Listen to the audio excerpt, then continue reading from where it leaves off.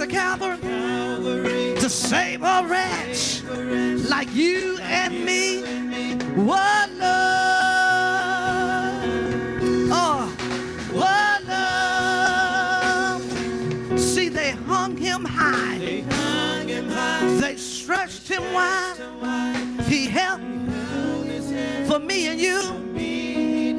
What love, what love. But listen to this, that's not how the story ends. Cause in 3 he rose. What? That's where we get the power, you all. That's where we get the power. That's not how. That's not how the story ends. In 3 days he rose again. What love. See, that's the love of God. That's the love. Hallelujah. That's not how the story ends. In 3 days he rose again. So that's why he tell you don't have to be afraid, that the joy of the Lord is your strength. What love. Oh. Oh, oh, oh, oh.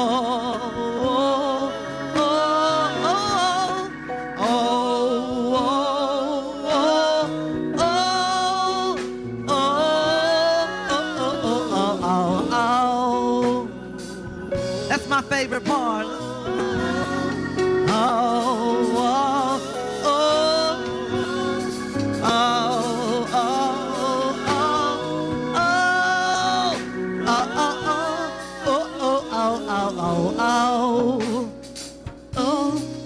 If you're here today and you don't know the Lord Jesus Christ as your Savior, this altar is open for you. The love of the Lord is here. He's waiting just for you. Hallelujah. If you're a backslider and you've gone back to the beggarly elements of the world, this altar is open for you right now. We're going to ask you to come, hallelujah. Come, hallelujah, to the Lord right now.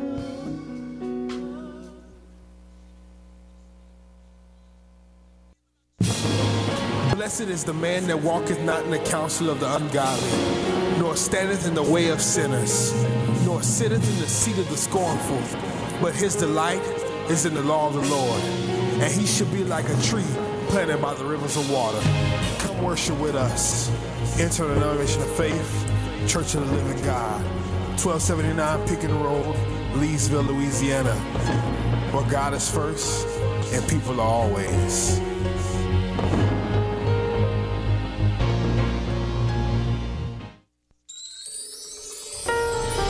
Welcome to the Living Your Destiny broadcast with Dr. John Barton, bringing you the Word of God with simplicity and revelation.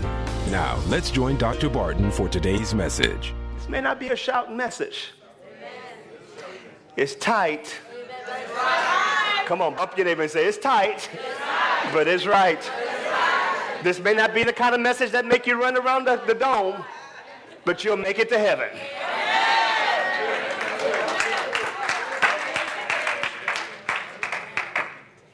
Glory to God.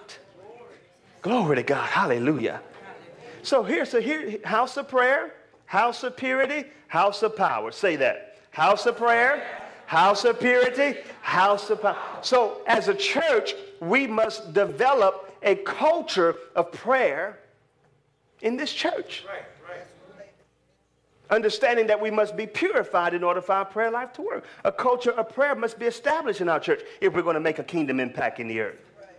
God's will and his purpose throughout Scripture was always established through a people who stood and operated in their authority. And what was that authority? Prayer. Amen. Praise God. Go to, we're still in Isaiah.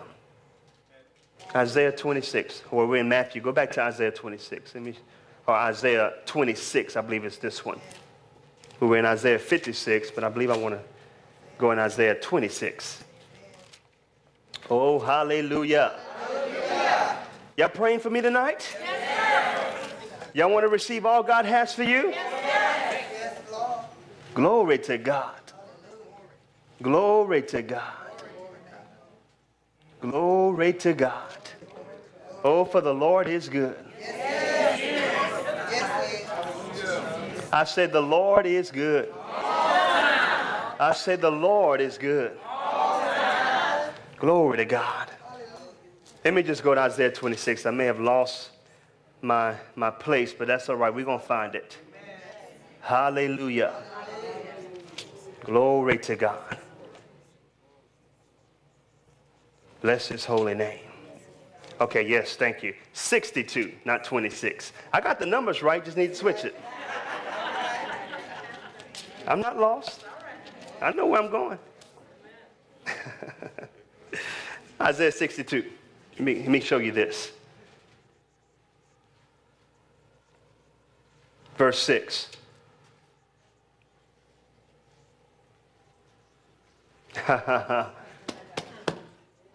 I have set watchmen upon thy walls, O New Kingdom Ministries International, which shall never hold their peace day nor night. See, here's the prayer band right here. Here's the prayer chain. Continual prayer, continual prayer, continual prayer. They continued in prayer. They continued in one mind and one accord. Ye that make mention of the Lord, keep not silence. Keep not silence. You know what they're trying to do to the body of Christ? Shut us up. Yeah. Exactly. Don't come to Congress. Don't come to the White House. Don't come to the state capitol. But little do they know we're going. And we're not going alone. We're going in the name of the Lord. In the name of the God of Israel. Come on, somebody. But does that mean all of us going to get on the bus and go? No. We're going to pray there. See, you got to pray there before you get there. I know before I go to any place to minister, I always have intercessors praying there. Before I even get to the place of my ministry, the prayers have already set the stage for what God wants to release through me. So I'll say, Sister Priscilla, I need you to pray. I'm going to such and such place. The Lord is going to do great things, and I need you to be an intercessor on the wall, praying there. Amen. Praying there. Minister Lakeith, I need you to pray there. And by the time I get there, amen, the stage will be set for God to do exploits. Write that down. Pray there before you get there. Pray there before you get there. Pray there before you go there. And so as a church, here's what God has required of me. Raise up intercessors within the house. And your job as an intercessor is to be a watchman. Everybody say watchman. Now, we taught this to our men, and we showed them the physical side of being a watchman in the church. You know, we have our men, they're watching. They're watching what's going on. They're being that security for us. You know, when they show up, amen, that's another lesson. I have to preach Sunday's message again. Hallelujah. Think of Brother Rusty. He's always watching because he's a watchman. He's watching what's going on in this side. Amen. Praise God. Where's my watchman on this side? Where Brother West? He's a watchman. Brother Paul, he's a watchman. They're watching me. They're watching what's going on. Amen. If somebody came running down the aisle to try to tackle me, he'd come in front.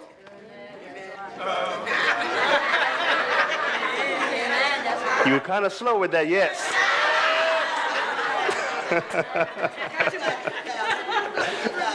You got me, Sister Georgia, in case I know Sister Georgia got me. Sister Georgia.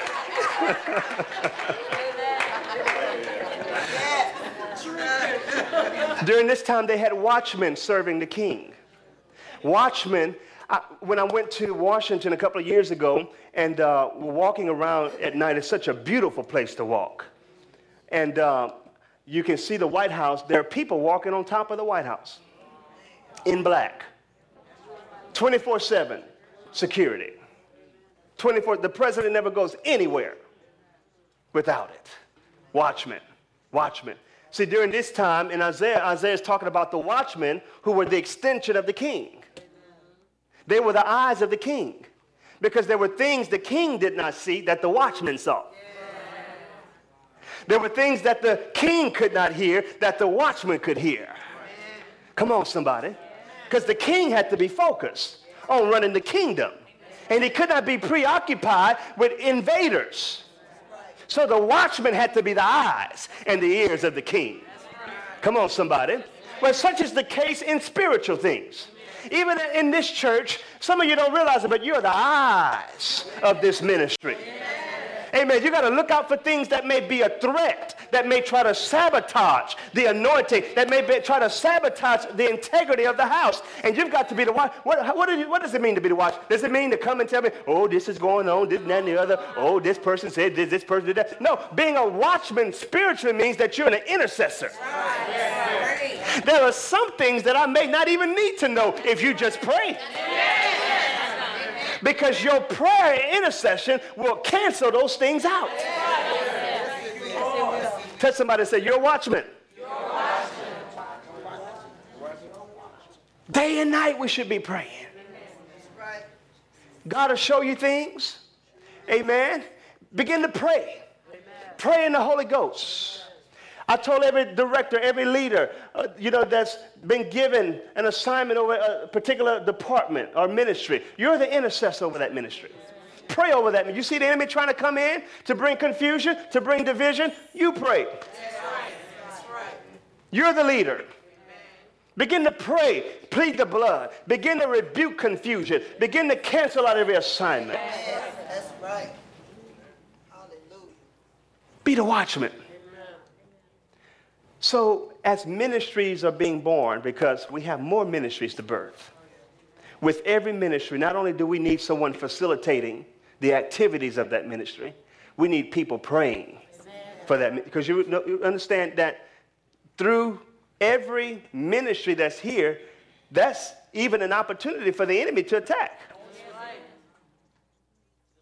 Because to whom much is given, much is required. I don't understand how people say I don't have time to pray. You married? You got children? You got a job?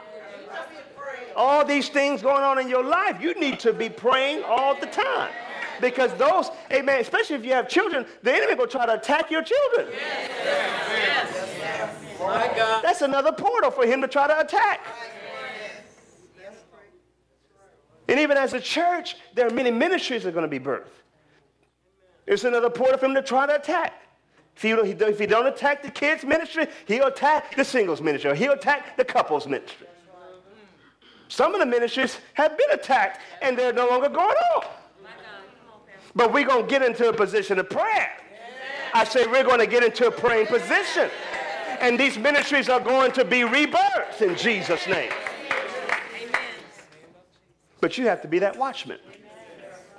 Praise God. Hallelujah. Let me give you one more thing and I'm out your way. See some of y'all yawning.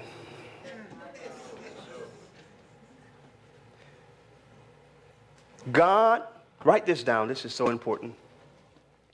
God positions only those people who are best suited for the job. God positions only those people who are best suited for the job. Now go ahead and add, at that particular time and season. God positions only those people who are best suited for the job at that particular time and season. When you read the book of Esther, which I encourage you to, Esther was the person that God chose to use during a time where a nation was about to be destroyed through the plot of Haman, who was plotting against the king. He was plotting to destroy the king, and he was plotting to destroy the Jews of that nation. But Esther has such discernment to know what was going on. God had her at the right place at the right time. And she was a watchman. Although she was a queen and the king appointed her and favored her, and she eventually became his wife, amen. You have to understand that Esther, amen, had the heart of the king. And she also had the heart of the people. God can use anyone